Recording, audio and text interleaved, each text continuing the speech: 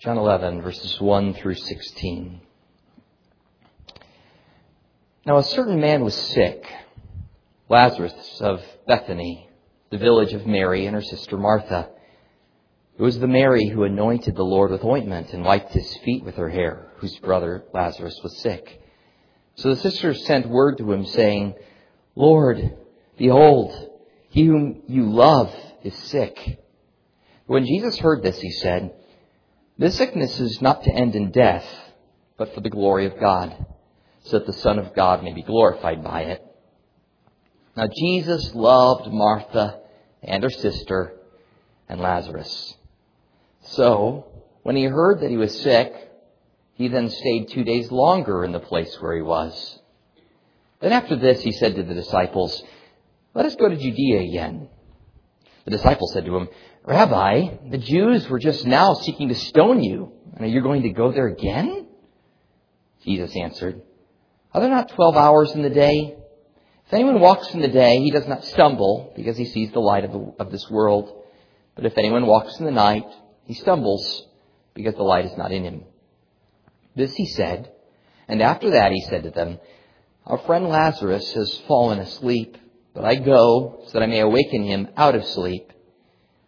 The disciples had said to him, Lord, if he has fallen asleep, he will recover. Now Jesus had spoken of his death, but they thought that he was speaking of literal sleep. So Jesus then said to them plainly, Lazarus is dead, and I am glad for your sakes that I was not there, so that you may believe, but let us go to him. Therefore Thomas, who is called Didymus, said to his fellow disciples, Let us also go, so we may die with him. Let's pray together. Heavenly Father, we count it such a treasure, such a delight to gather corporately for the study of your word, for praising you, for singing songs, for spending time in prayer, for giving. Lord, this is a marvelous privilege that we've been afforded, and I pray that as over these next few moments as we study your word together, that you would give us an attentiveness to it, that our ears and our eyes would be open, that our hearts would be made soft, that you would take your word and plant it deep in our souls. We thank you, Lord, for the way in which you accompany the preaching of your word, and I pray that that would be the case this day. You would use it to change all of us for your glory and for your kingdom's sake. We pray this in Jesus' name. Amen.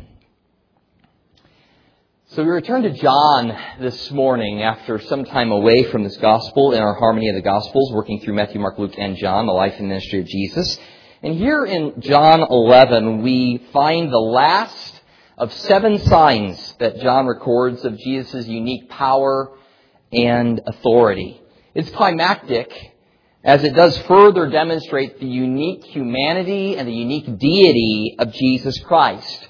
What we should be confronted with as we've been going through this gospel harmony is that there is no one else like Jesus. He is completely distinctive.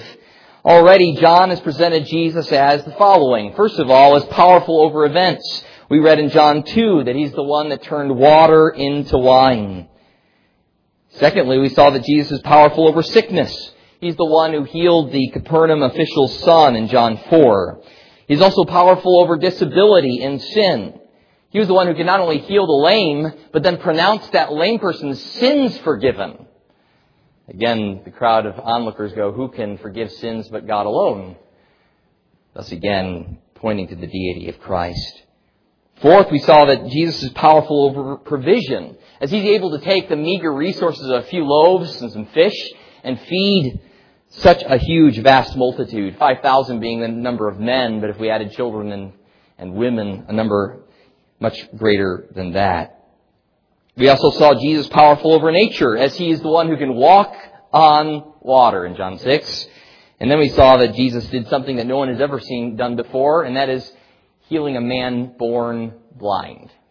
Jesus shows his power over blindness, able to grant sight to even one who is born blind in John chapter 9.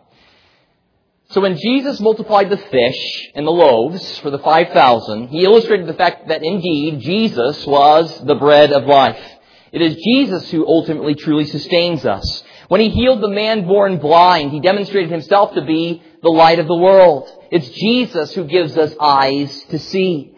And now when Jesus comes here to this text and raises Lazarus from the grave, He shows that He is the resurrection and the life. It is Jesus that brings the dead to life. You see, each one of these miracles in Jesus' life further functioned as signs pointing to a further reality. His miracles were not just displays of His power and displays of His compassion, but they served as signs pointing men to their own need and directing us to our only hope for help, and that is Jesus Himself. You see, we all need Jesus to turn our sorrow into rejoicing. We need Him to turn our sickness into health, our disability to ability, our sin to forgiveness, our needs to supply, our disaster to rescue, our blindness to sight, our death to life. And time again, we encounter this very thing flowing from Jesus. Jesus is our joy. He is our health. He is our forgiveness. He is our provision. He is our deliverer. He is our light. He is our life. What a friend we have in Jesus. All our sins and griefs to bear. What a privilege to carry everything to God in prayer. Oh, what peace we often forfeit. Oh, what needless pain we bear. All because we do not carry everything to God in prayer. Have we trials and temptations? Is there trouble anywhere? We should never be discouraged. Take it to the Lord in prayer. Can we find a friend so faithful who will all our sorrows share? Jesus knows our every weakness.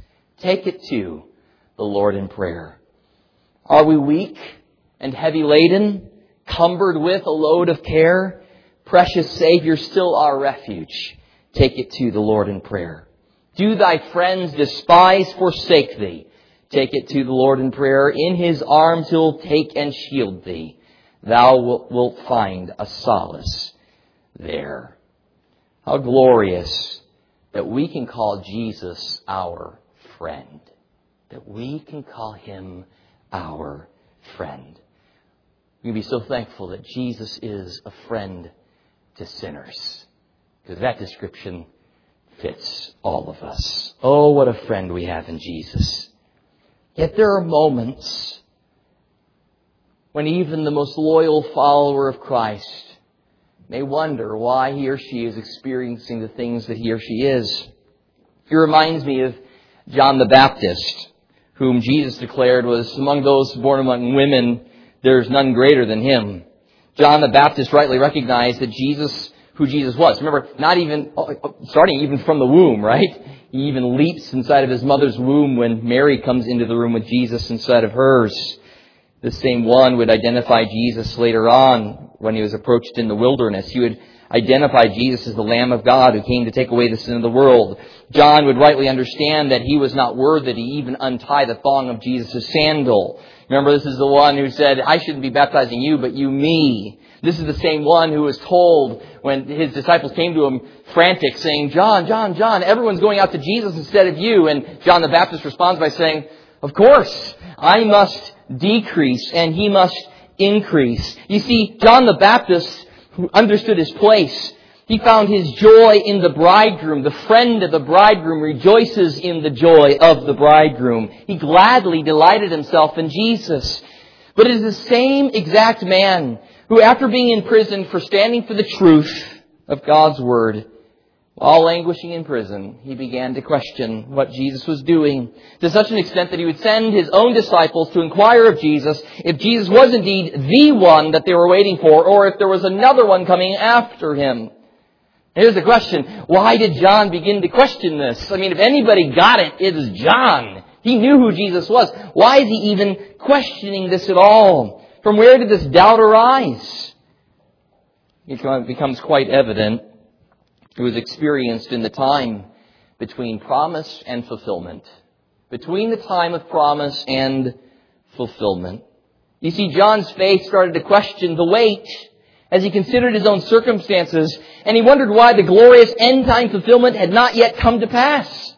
John knew where things were going, but he was wondering, why aren't we there yet? Why the wait? Why the delay? He was struggling through the time of delay. And I can guarantee you that if John the Baptist struggled with this, we do too. Any of you ever had trouble in the time between promise and fulfillment? Anyone had a hard time being patient? Anyone ever had a hard time waiting in times of seeming delay? We who have been granted adoption into God's family by His grace are not shielded from the struggle of trusting God through the trials of this life.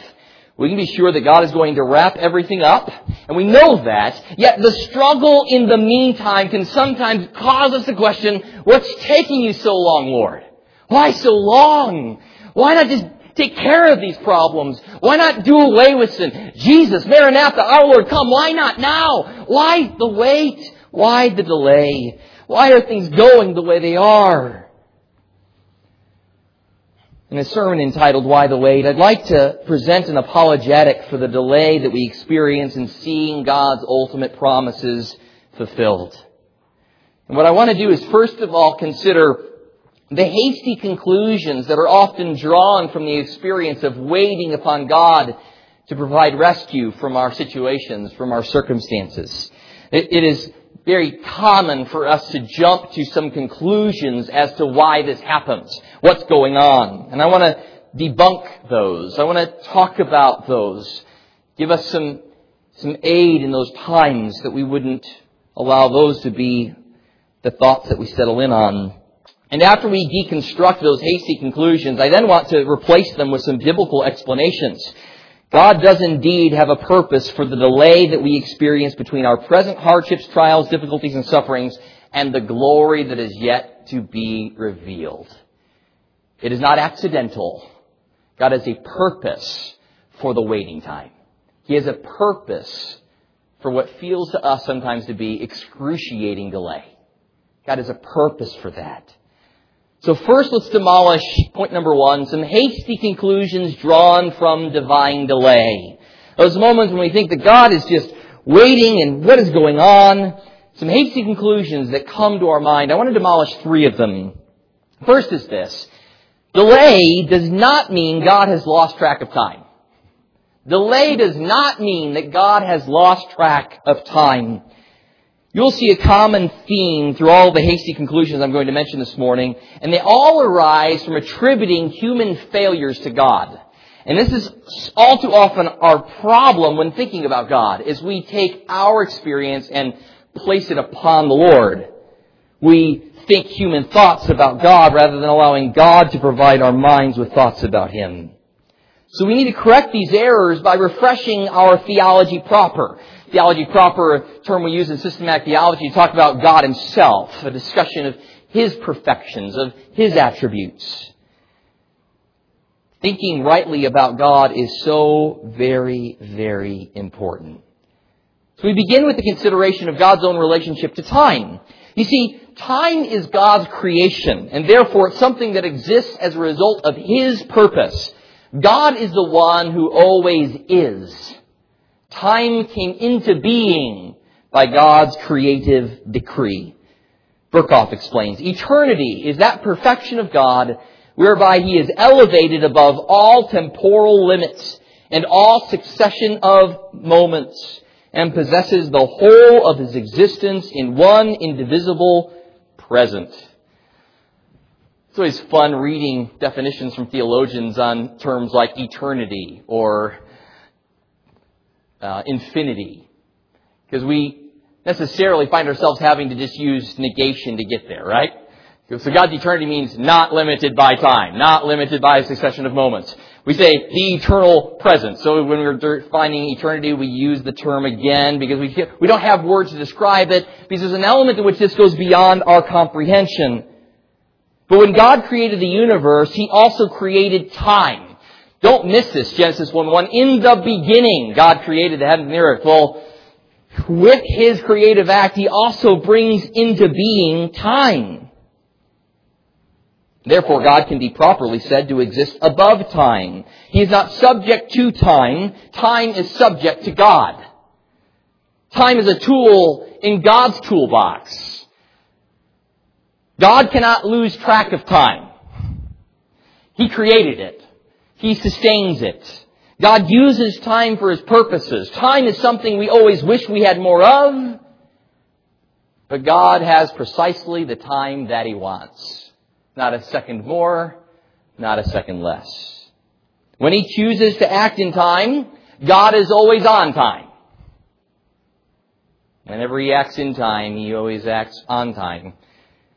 And let me ask the question this way. Who's in a position to judge otherwise?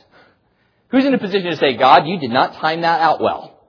Who's in the position to judge that? No one is. Reminds me of Gandalf's famous words in the Fellowship of the Ring, where he tells Frodo Baggins, a wizard is never late, nor is he early. He arrives precisely when he means to. Now that statement is all the more true in talking about God. God is never late. He is always on time. He arrives precisely when He wants to. Everything He does is on time, for time proceeds in accordance with God's will. This is really good for us to let sink into our minds. Is what appear to us to be unnecessary delays are exactly the way God wants it to be. And there's something very refreshing to the soul to take that in deep and to digest that, to mull over that, and to recognize that God has a purpose for the delays. He has a purpose for the waiting. Galatians 4 and 5. But when the fullness of the time came, God sent forth His Son, born of a woman, born under the law, so that He might redeem those who were under the law, that we might receive the adoption as sons. Well, that phrase, fullness of time. At the right time, God sent His Son. Acts 17:30 and 31 talks about both past, present, and future. And the gist of the passage is to say that all of these are in God's hand. Everything is happening in accordance with His plan. He's fixed a day in which He'll judge the world in righteousness through a man whom He has appointed, having furnished proof of this to all men by raising Him from the dead. So something that's happened in the past, the death, burial, and resurrection of Christ, is being utilized to fuel our consideration of the future and the present. In the present, consider the past as we look forward to the day coming in which God will come to judge the world. You see, past, present, and future all in God's hands. Everything is happening according to His timetable. Time is His servant. You see, the Scriptures and reason prevent us from concluding that while we wait on the fulfillment of God's promises, that He has lost track of time. Time exists by nothing less than God's sovereign decree. And just because we might not see the purpose for the wait doesn't mean God does not have a purpose for the wait. It would be completely foolish to deem something purposeless or fruitless just because we, as finite creatures, can't understand the infinite, can't understand God's marvelous purposes coming to pass. I'm sure we've experienced this. I'm sure you have. Oftentimes, it's not until we get a few more years down the road and we look back and we go, oh, wow, that was completely fantastic. I'm so glad things went the way they did. And then I dare say that there are some things in our life that we'll go through the entirety of our life and die and still not get until then, still not understand. Why did this happen the way it did? But just because you can't figure that out doesn't mean that there isn't a purpose in God's mind about it. And I think the Scriptures give us some indications of things that would be good for us to meditate on, and we'll get to those in just a few moments. J.C. Ryle explained it this way: we shall see the last day that all was well done. Even the delays, the long intervals which puzzle us in God's dealings, they're all wisely ordered, and they're working for good. Like children, we are poor judges of half-finished work. Have you ever had a child come in while you're maybe in the middle of some sort of project and then be completely scratching their heads going, what's going on here? Have you ever had an adult come in while you're in the middle of a project and said, what on earth are you doing here?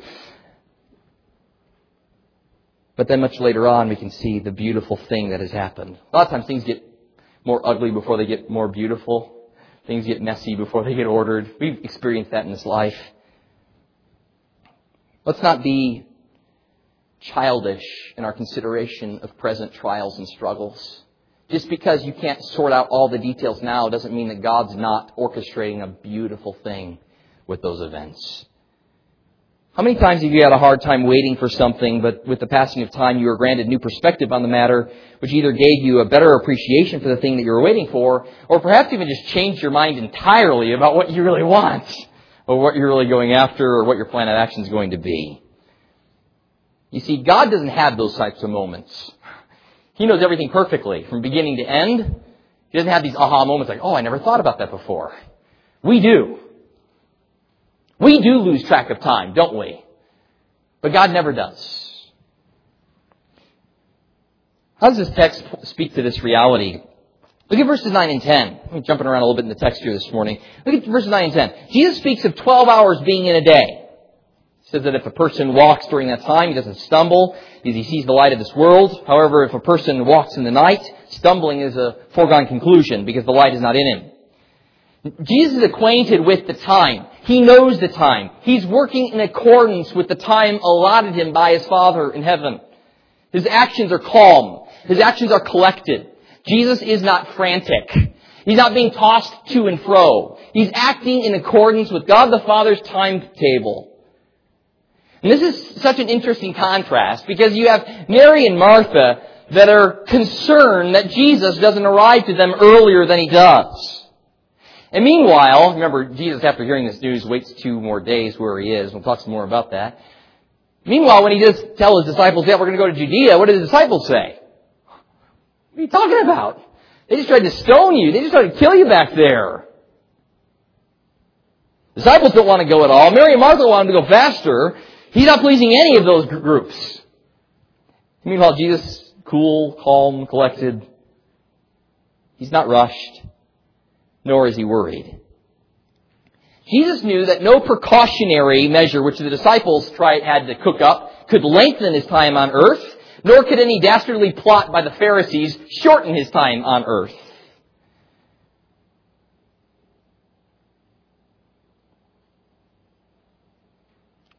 Delay does not mean that God has lost track of time. What's the second thing it doesn't mean?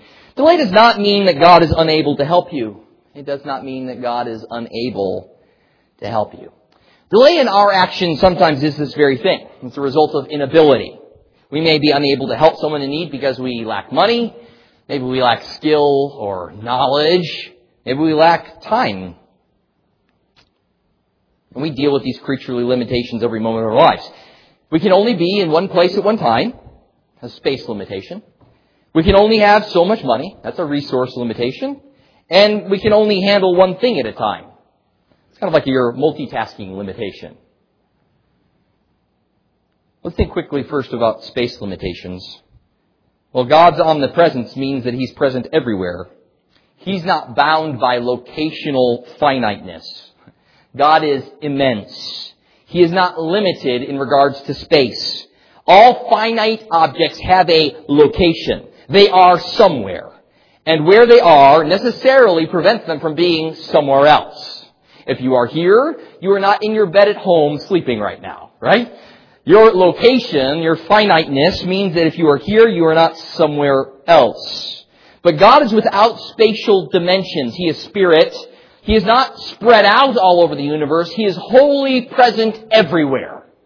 That's what we mean by omnipresent. He is wholly present everywhere. He's not just distributed. He is wholly present in all of His perfections everywhere. Erickson, greatness is this. The greatness of finite objects is measured by how much space they occupy, right? When we think of something, how great something is, we think, how big is it? Wow, that's a great thing. It's a very, very big thing. With God, however, the question of whereness or location is not applicable. God is the one who brought space into being. He was before there was space. God is without dimension. He is omnipresent. Now note, we come against this limitation quickly in trying to provide aid to someone. Does God? No.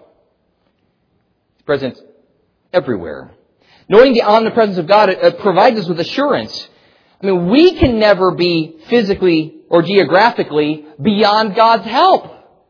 He's present no matter our circumstances, no matter if we're near or far from home, whether we're here or on the other side of the globe, whether we're an astronaut in space, whether we find ourselves in prison, whether we find ourselves thrown into a den of lions, or cast into a fiery furnace, or lost in a desert, or in the midst of a storm. God is not limited by space. Another thing God is not limited by is resources. God doesn't suffer from resource limitations. I love, there's some great scriptures on this. Psalm 50, verses 10 through 12. God's giving a rebuke to Israel here. I'm just going to pick up on the words he says here. He says, "For every beast of the forest is mine, the cattle on 1,000 hills. I know every bird of the mountains, and everything that moves in the field is mine." Now listen to this, love this. "If I were hungry, I wouldn't tell you, for the world is mine, and all it contains." You see, need is a creaturely word. It does not apply to God. God has no needs. We are all about need. We are needy things. God has no needs. God existed before time began. Arthur Pink explains, there was nothing, no one but God. And that not for a day or a year or an age, but from everlasting. During a past eternity, God was alone, self-contained, self-sufficient, self-satisfied, in need of nothing. And then we have like Job 41:11. God owns everything. Who has given to me that I should repay him? Whatever is under the whole heaven is mine. Acts 17:25. Nor is he served by human hands as though he needed anything, since he himself gives to all people life and breath and all things. You see, God has the power to do all his good pleasure. He has the power to accomplish all that he desires to do. He suffers from no lack of resources. Well, what about that last one? Multitasking. What about this multitasking limitation? You know, our finite brains are such that we can only give attention to one thing at a time. Even fantastic, great multitaskers, if you sit down and think about it, are just really skilled at moving from one focus to another and handling them in a certain priority or within a certain time limit.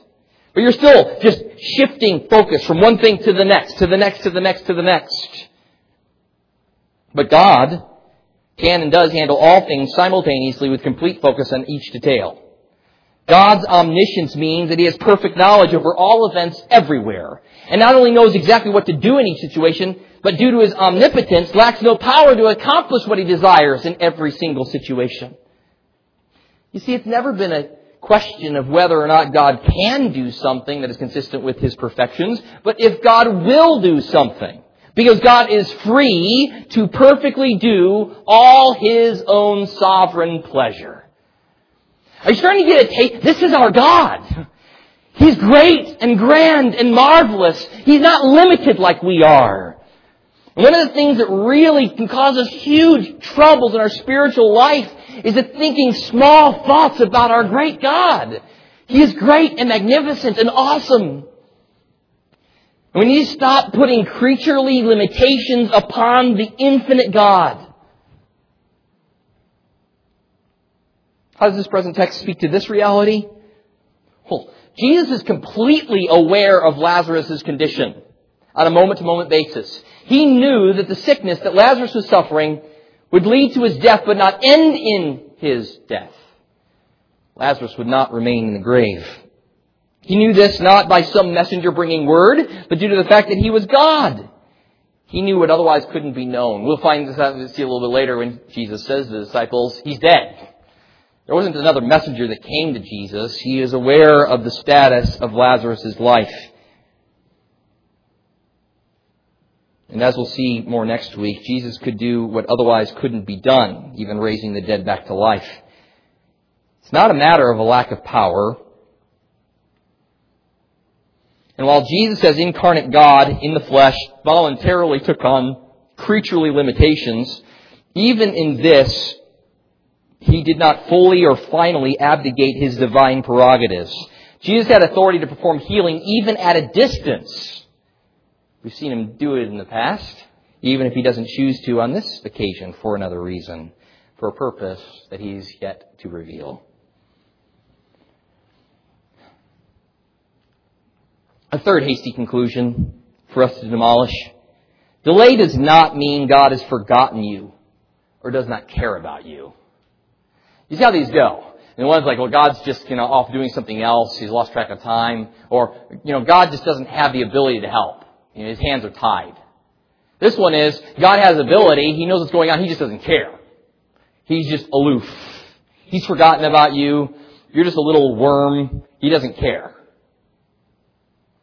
There are people that will put this forward. And sometimes if it's not just a philosophical thing, they'll experience those feelings or the thoughts while they are in the midst of some difficulty.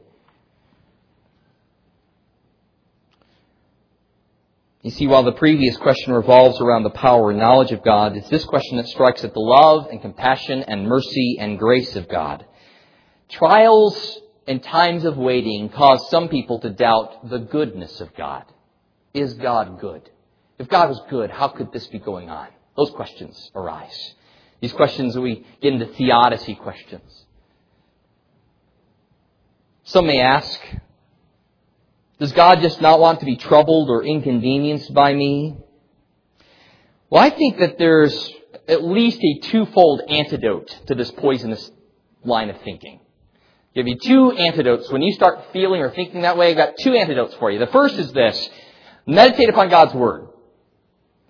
If you question whether or not God loves you or cares about you, meditate on God's Word. Here's a quick sampling. You all know this one. John 3:16.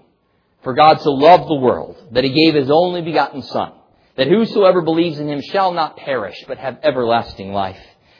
How about this one? Ephesians 2:4-7.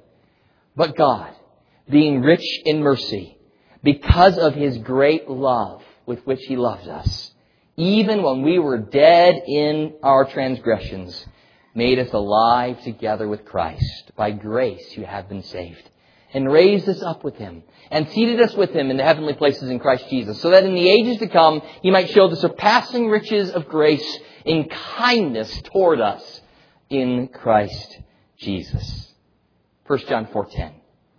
In this is love. Not that we loved God, but that He loved us, and sent His Son to be the propitiation for our sins. Romans 5:6-8. For while we were still helpless, at the right time Christ died for the ungodly. For one will hardly die for a righteous man, though perhaps for a good man someone would dare to die. But God demonstrates His own love toward us in that while we were yet sinners, Christ died for us. Do you see a common theme through all those verses? How does God demonstrate His love to us? How is that most notably seen? And there's tons of ways in which His blessings are poured out. But what is the thing that should always be present in our minds as Christians? It's that He gave us His Son. That His Son came to earth and died on the cross. Was a propitiation. He was a wrath-satisfying sacrifice. A substitute in behalf of sinners who would call out to Him. When you start to question the love of God, look to Jesus. Look to the cross. Look to the empty tomb. We know that it is here that God has demonstrated the marvelous, overflowing love, grace, and mercy that He has for vile and wretched sinners. That's part one of the antidote. A second antidote to these kinds of thoughts, doubting of the goodness of God. I just call you to reflect upon God's previous providences. Reflect upon what God has done with you over the years of your life. Sometimes the best medicine is to consider the general and special mercies and blessings of God. We spend far too little time thanking God for His past provisions and His incredible providences. How did David, when he considered Goliath, go into that fight? Remember the explanation he gives? Well, if God helped me with the lion and the bear, then He can help me with this ungodly Philistine. I have found so much solace in this in my own life. My life, sometimes even this church and school, we've been through rocky times. Been tough moments. But a consideration of how the Lord has seen us through those times fuels faith and trust in Him for our daily bread today. He has seen us this far. It's like putting up an Ebenezer stone. He's seen us this far. He's going to see us the rest of the way. And there's something that is very helpful to us in these moments to remember and give thanks to God. I think the reason why there's instruction given is when we bring our petitions and requests before the Lord, that we do so with thanksgiving. Why? Because in the contemplation of thankfulness for what God has done, it fuels faith with our petitions unto the Lord. You've seen us through these things. We trust you, Father. We know you've got this under control. We're laying it at your feet.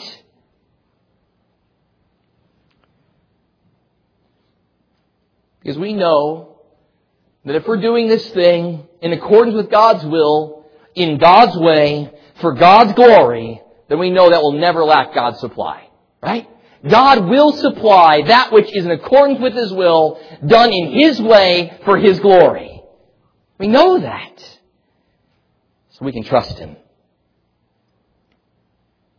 How does this present text speak to this reality? Well, we're told that Martha and Mary knew that Jesus loved their brother. Verse 3. Lord, behold, he whom you love is sick. They didn't even say Lazarus. He whom you love is sick. We're told in verse 5. Jesus loved Martha and her sister and Lazarus. I found that order interesting too, by the way. We think of Martha, we think of Mary. We're brought back to the story. Remember it? Martha working hard, serving Jesus. There's Mary working hard, sitting at Jesus' feet. Remember Martha, when I preached that text, I told you guys, I don't think there's any problem until Martha starts having her little pity party. Why isn't my sister doing this? I mean, there's nothing wrong with serving Jesus and making provisions for Him. But what is wrong is when Martha starts nitpicking at Mary and what Mary's doing. At that point, Jesus has a rebuke for Martha and tells Martha that Mary has chosen the necessary thing. It's one thing necessary. There are many things we can be engaged in, but one thing necessary. Because how dare you try to take this away from your sister?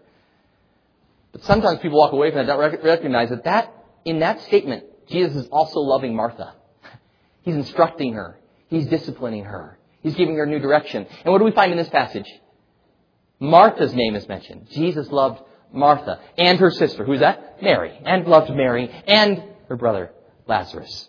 I think it's also wonderful, this is completely just extra. This is gravy here. I think it's also cool how God loves different people, different personalities. And we need to start to appreciate that with one another. Hopefully we already do. But let's continue to appreciate one another and our differences. Jesus loved Martha, Mary, and Lazarus. He loves His children in all their distinctive personalities. Now, contrary to the teaching of some, though, so what's emphasized there? Jesus loves these three people. Okay? He loves them. Contrary to the teaching of some, sickness and death may be God's will for His people.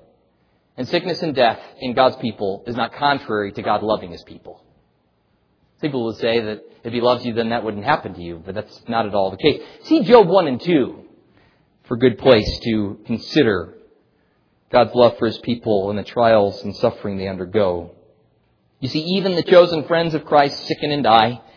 We're not exempt from the consequences of sin. It's appointed for men to die once. In fact, trials and illnesses are often sent for the good of our souls. How many of you can testify to that? That God has used trials and sicknesses and difficulties and hardships in order to draw your affections away from this world and bring them and draw them unto Himself. Oftentimes what trials and sicknesses and hardships and difficulties do is they send us to our Bibles, they send us to our knees, they send us to fellowship with other Christians. When you start to think about that, and about how natural, if you're a believer, it does that. It just does. And if you think about that reality, then I think that should give you a different perspective on just how tough trials are.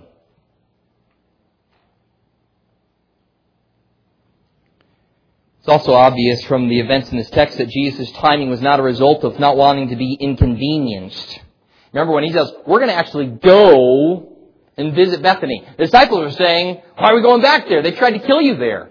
He's like, no, we're going to go. Now again, remember, this is Jesus. Remember with the centurion servant? The centurion says, you don't even have to come to my place. Just say the word and it'll be done. Jesus comments, such faith isn't even found in Israel. He could have just healed Lazarus. He could have rose him from the dead at distance. But instead, Jesus travels to the very place. It's nothing to do with not wanting to be inconvenienced. This is notable. Jesus could have healed Lazarus at a distance. But instead, we see the Prince of Life traveling to the scene of death. All right.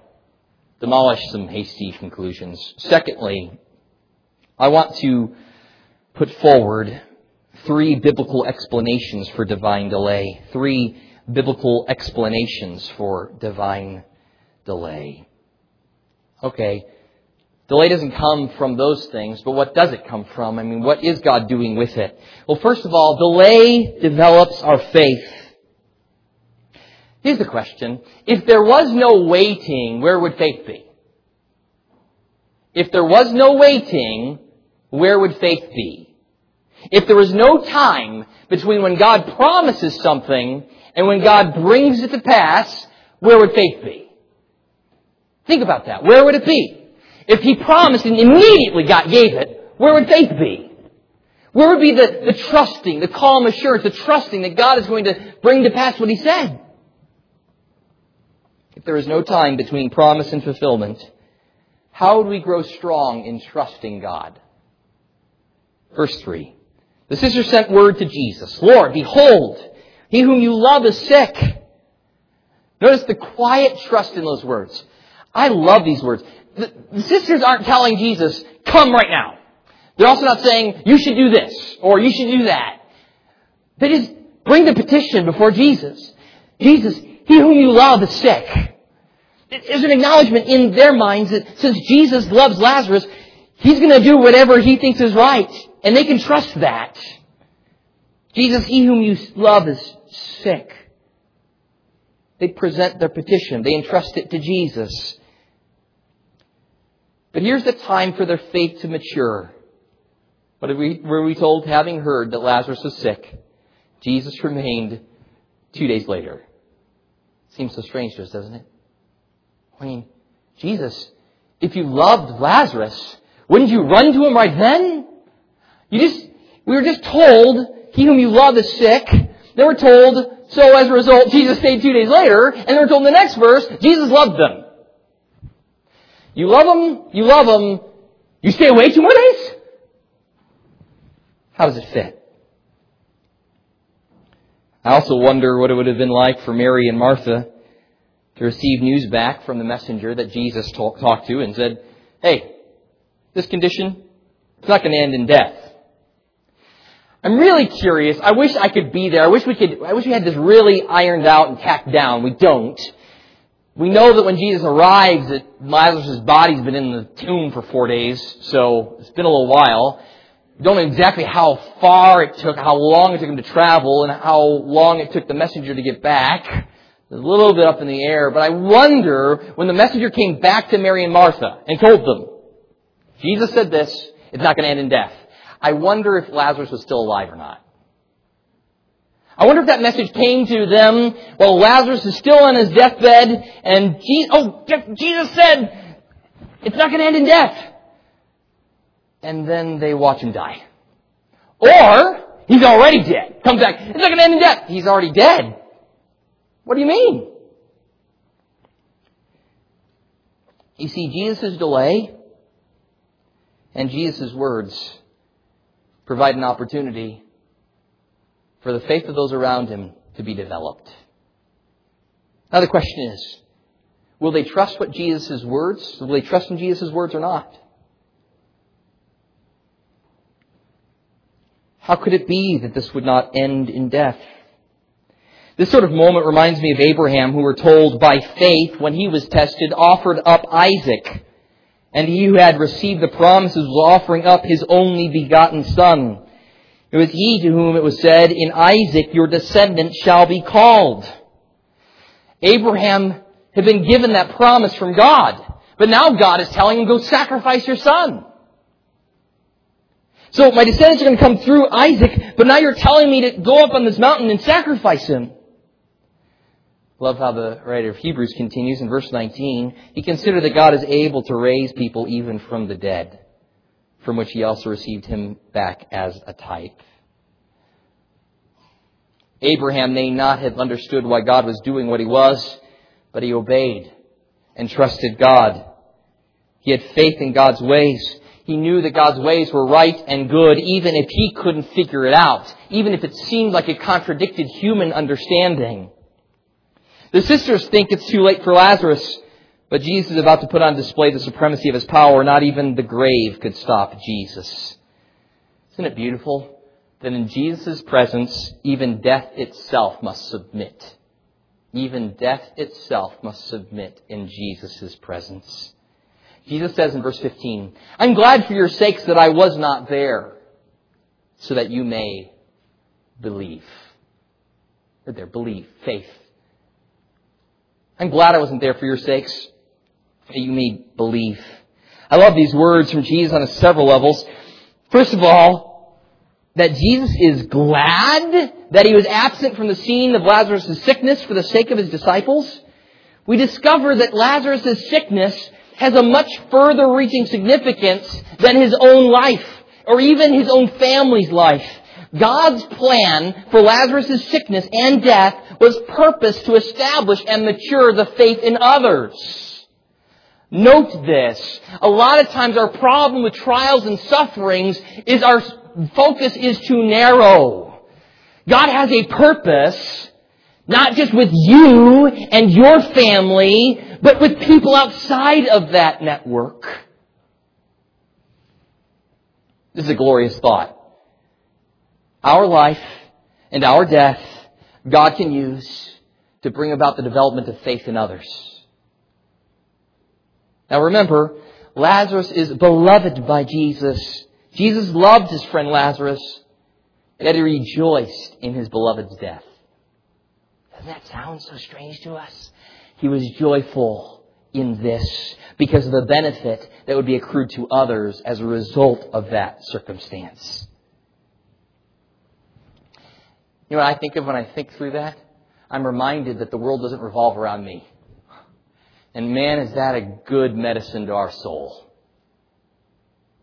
Sometimes we think everything revolves around us. And here we see Jesus, his beloved friend Lazarus, he can rejoice in the fact that Lazarus was sick and died because of what would accrue to his disciples, to these others. Are we in that place? Are we so enraptured with Jesus that we say, Jesus, whether through my life or my death, you be exalted. May I decrease and you increase.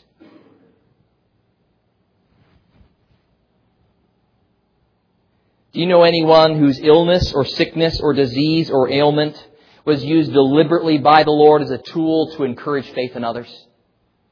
Do you have any friends or family members who have gone through trials or struggles and God has used it on purpose to either awaken faith in someone who is lost, to grant them eyes to see, to grant them repentance and faith in Christ, or to encourage other Christians in their walk with Christ?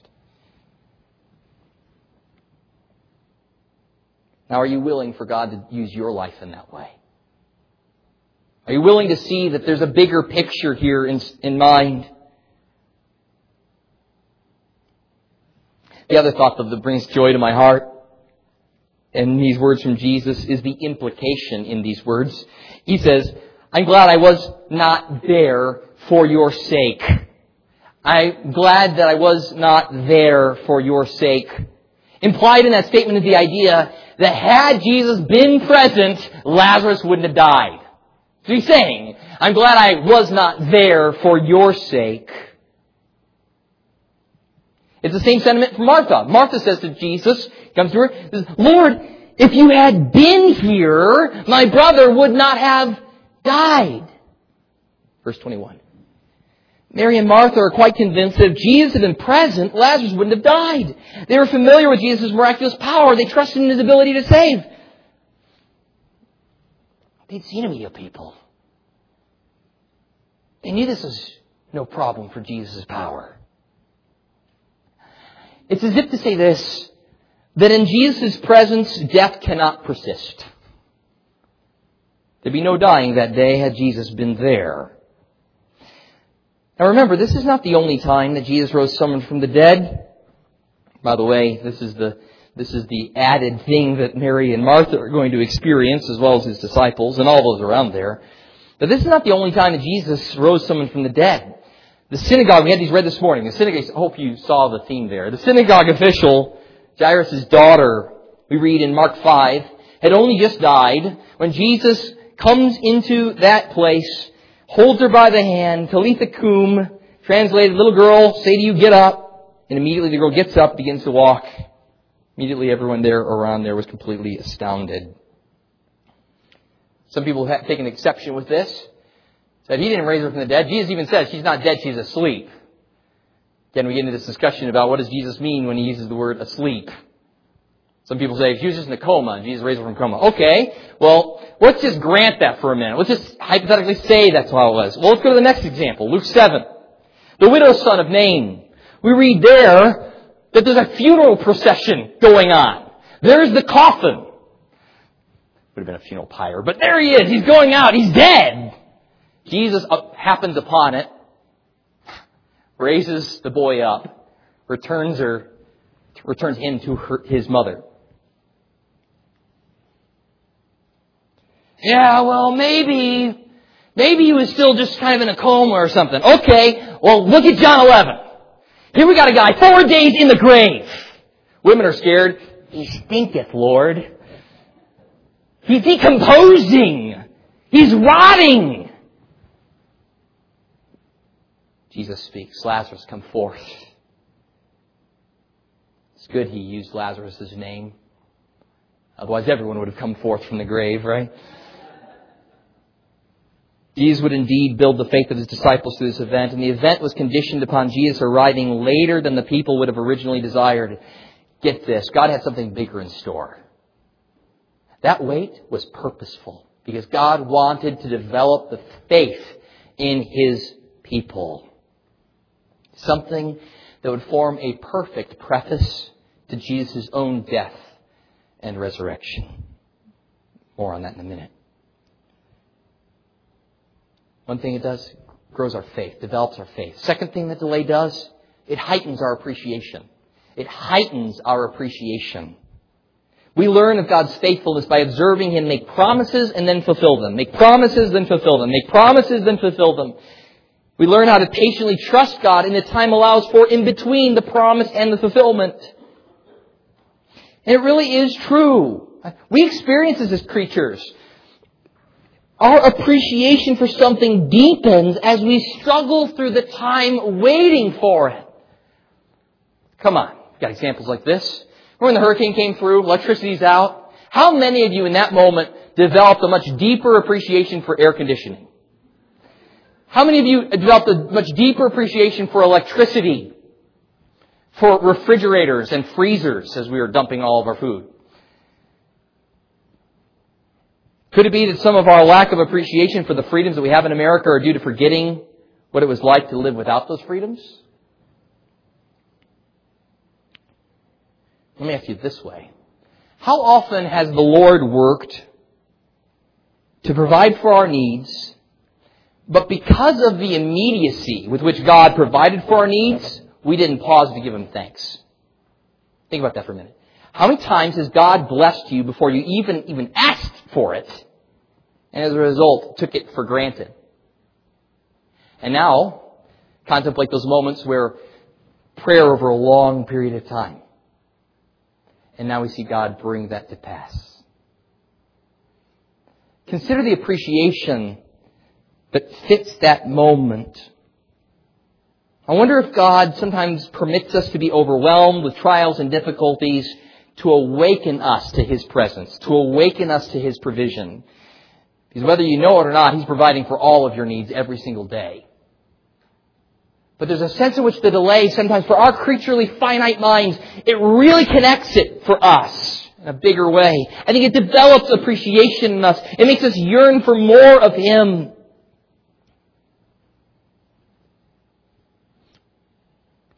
In the present case, Remember, Jesus didn't just suddenly become powerful once Lazarus died. He always had that power. Lazarus' death just formed the backdrop upon which his power shone.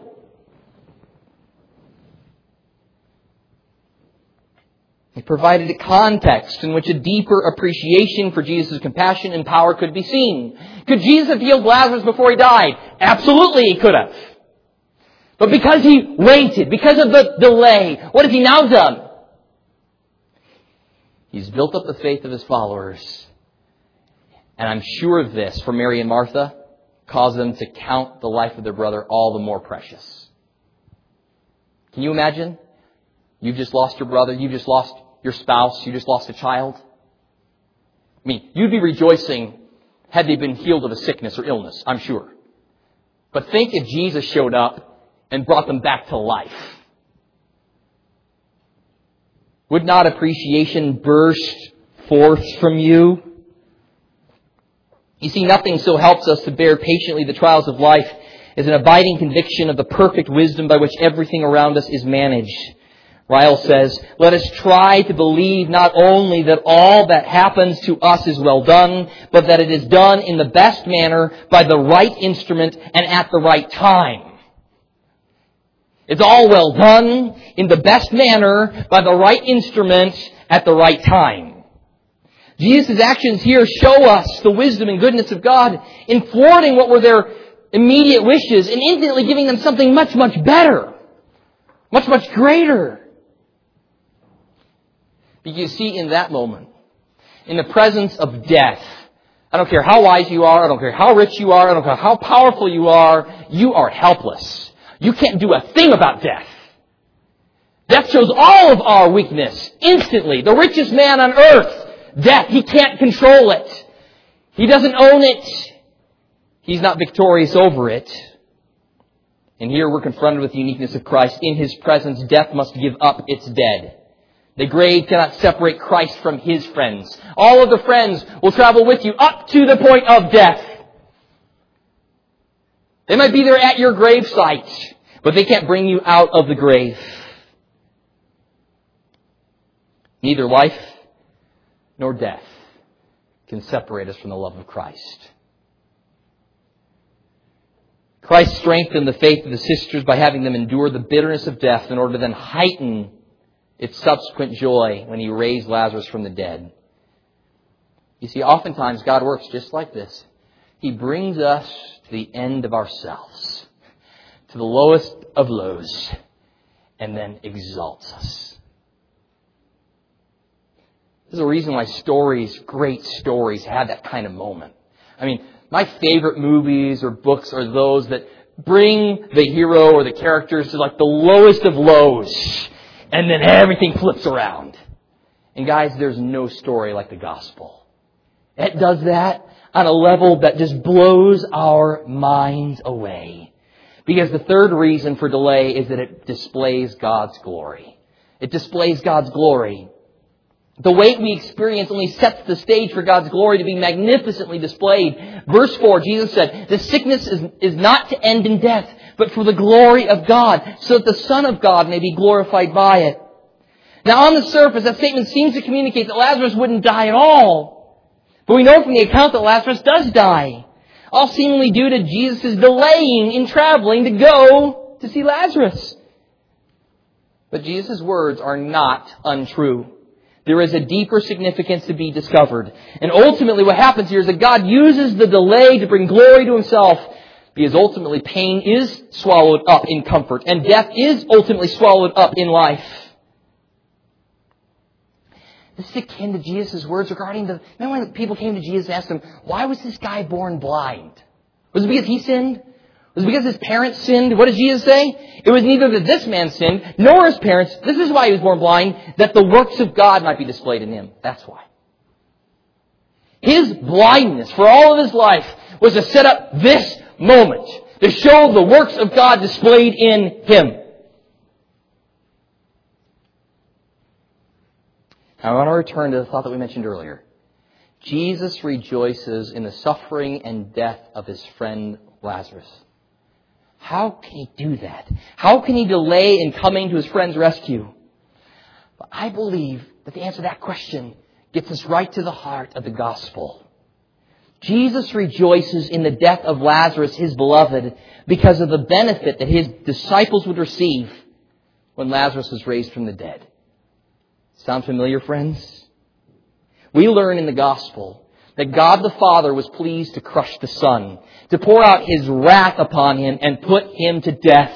How can God the Father rejoice in the suffering of His beloved Son? How can He delay in coming to His rescue? How could He wait till the third day to bring Him up from the dead? It's because God knows that death would not have the final word. He set the stage for the most glorious display of His power and wisdom and love.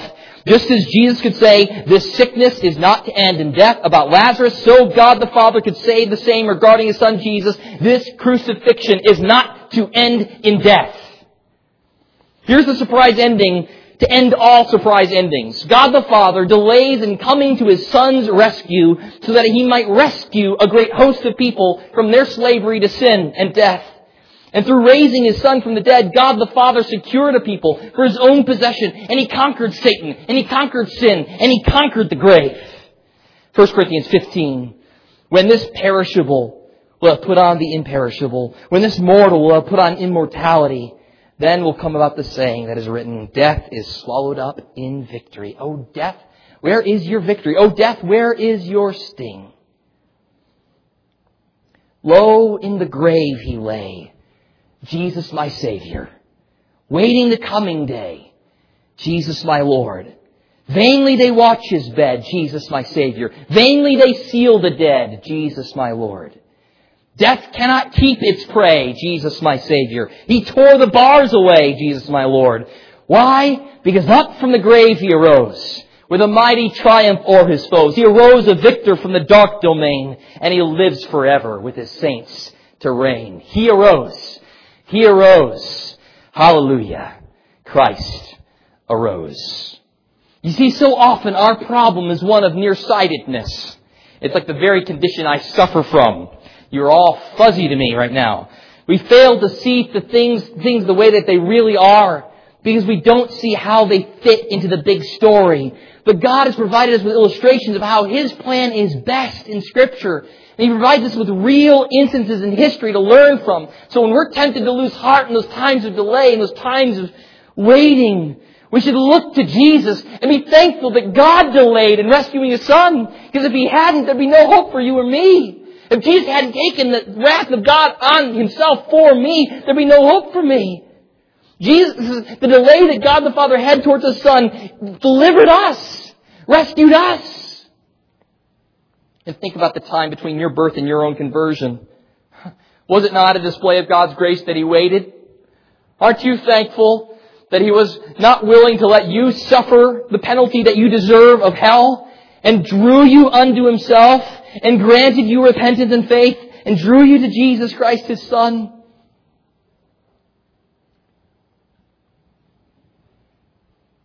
As always, all of these questions get answered in the gospel. Now, the passage we read this morning finishes with verse 16. An interesting little end here. Thomas speaks. His behavior can be described as nothing other than loyal despair. Loyal despair. Let us go also, so that we may die with Him. This is one of those statements that's both good and bad. It's wonderful that Thomas is willing to follow Jesus even unto death, yet Thomas seems to miss the point of Jesus' instruction here.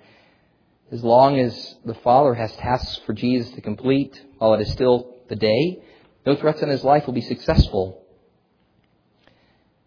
Now, while it's good to be ready to die in service to the Lord, we also need to beware of a pessimistic attitude creeping into our living. It seems that Thomas expected evil, and he had a hard time believing good when it occurred.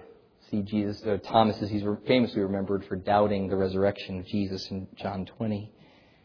But instead, may we be those who live as those who have hope. The good news is this, friends, that illness, sickness, every circumstance, all the things that we encounter in this life, if you're in Christ, It will not end in death.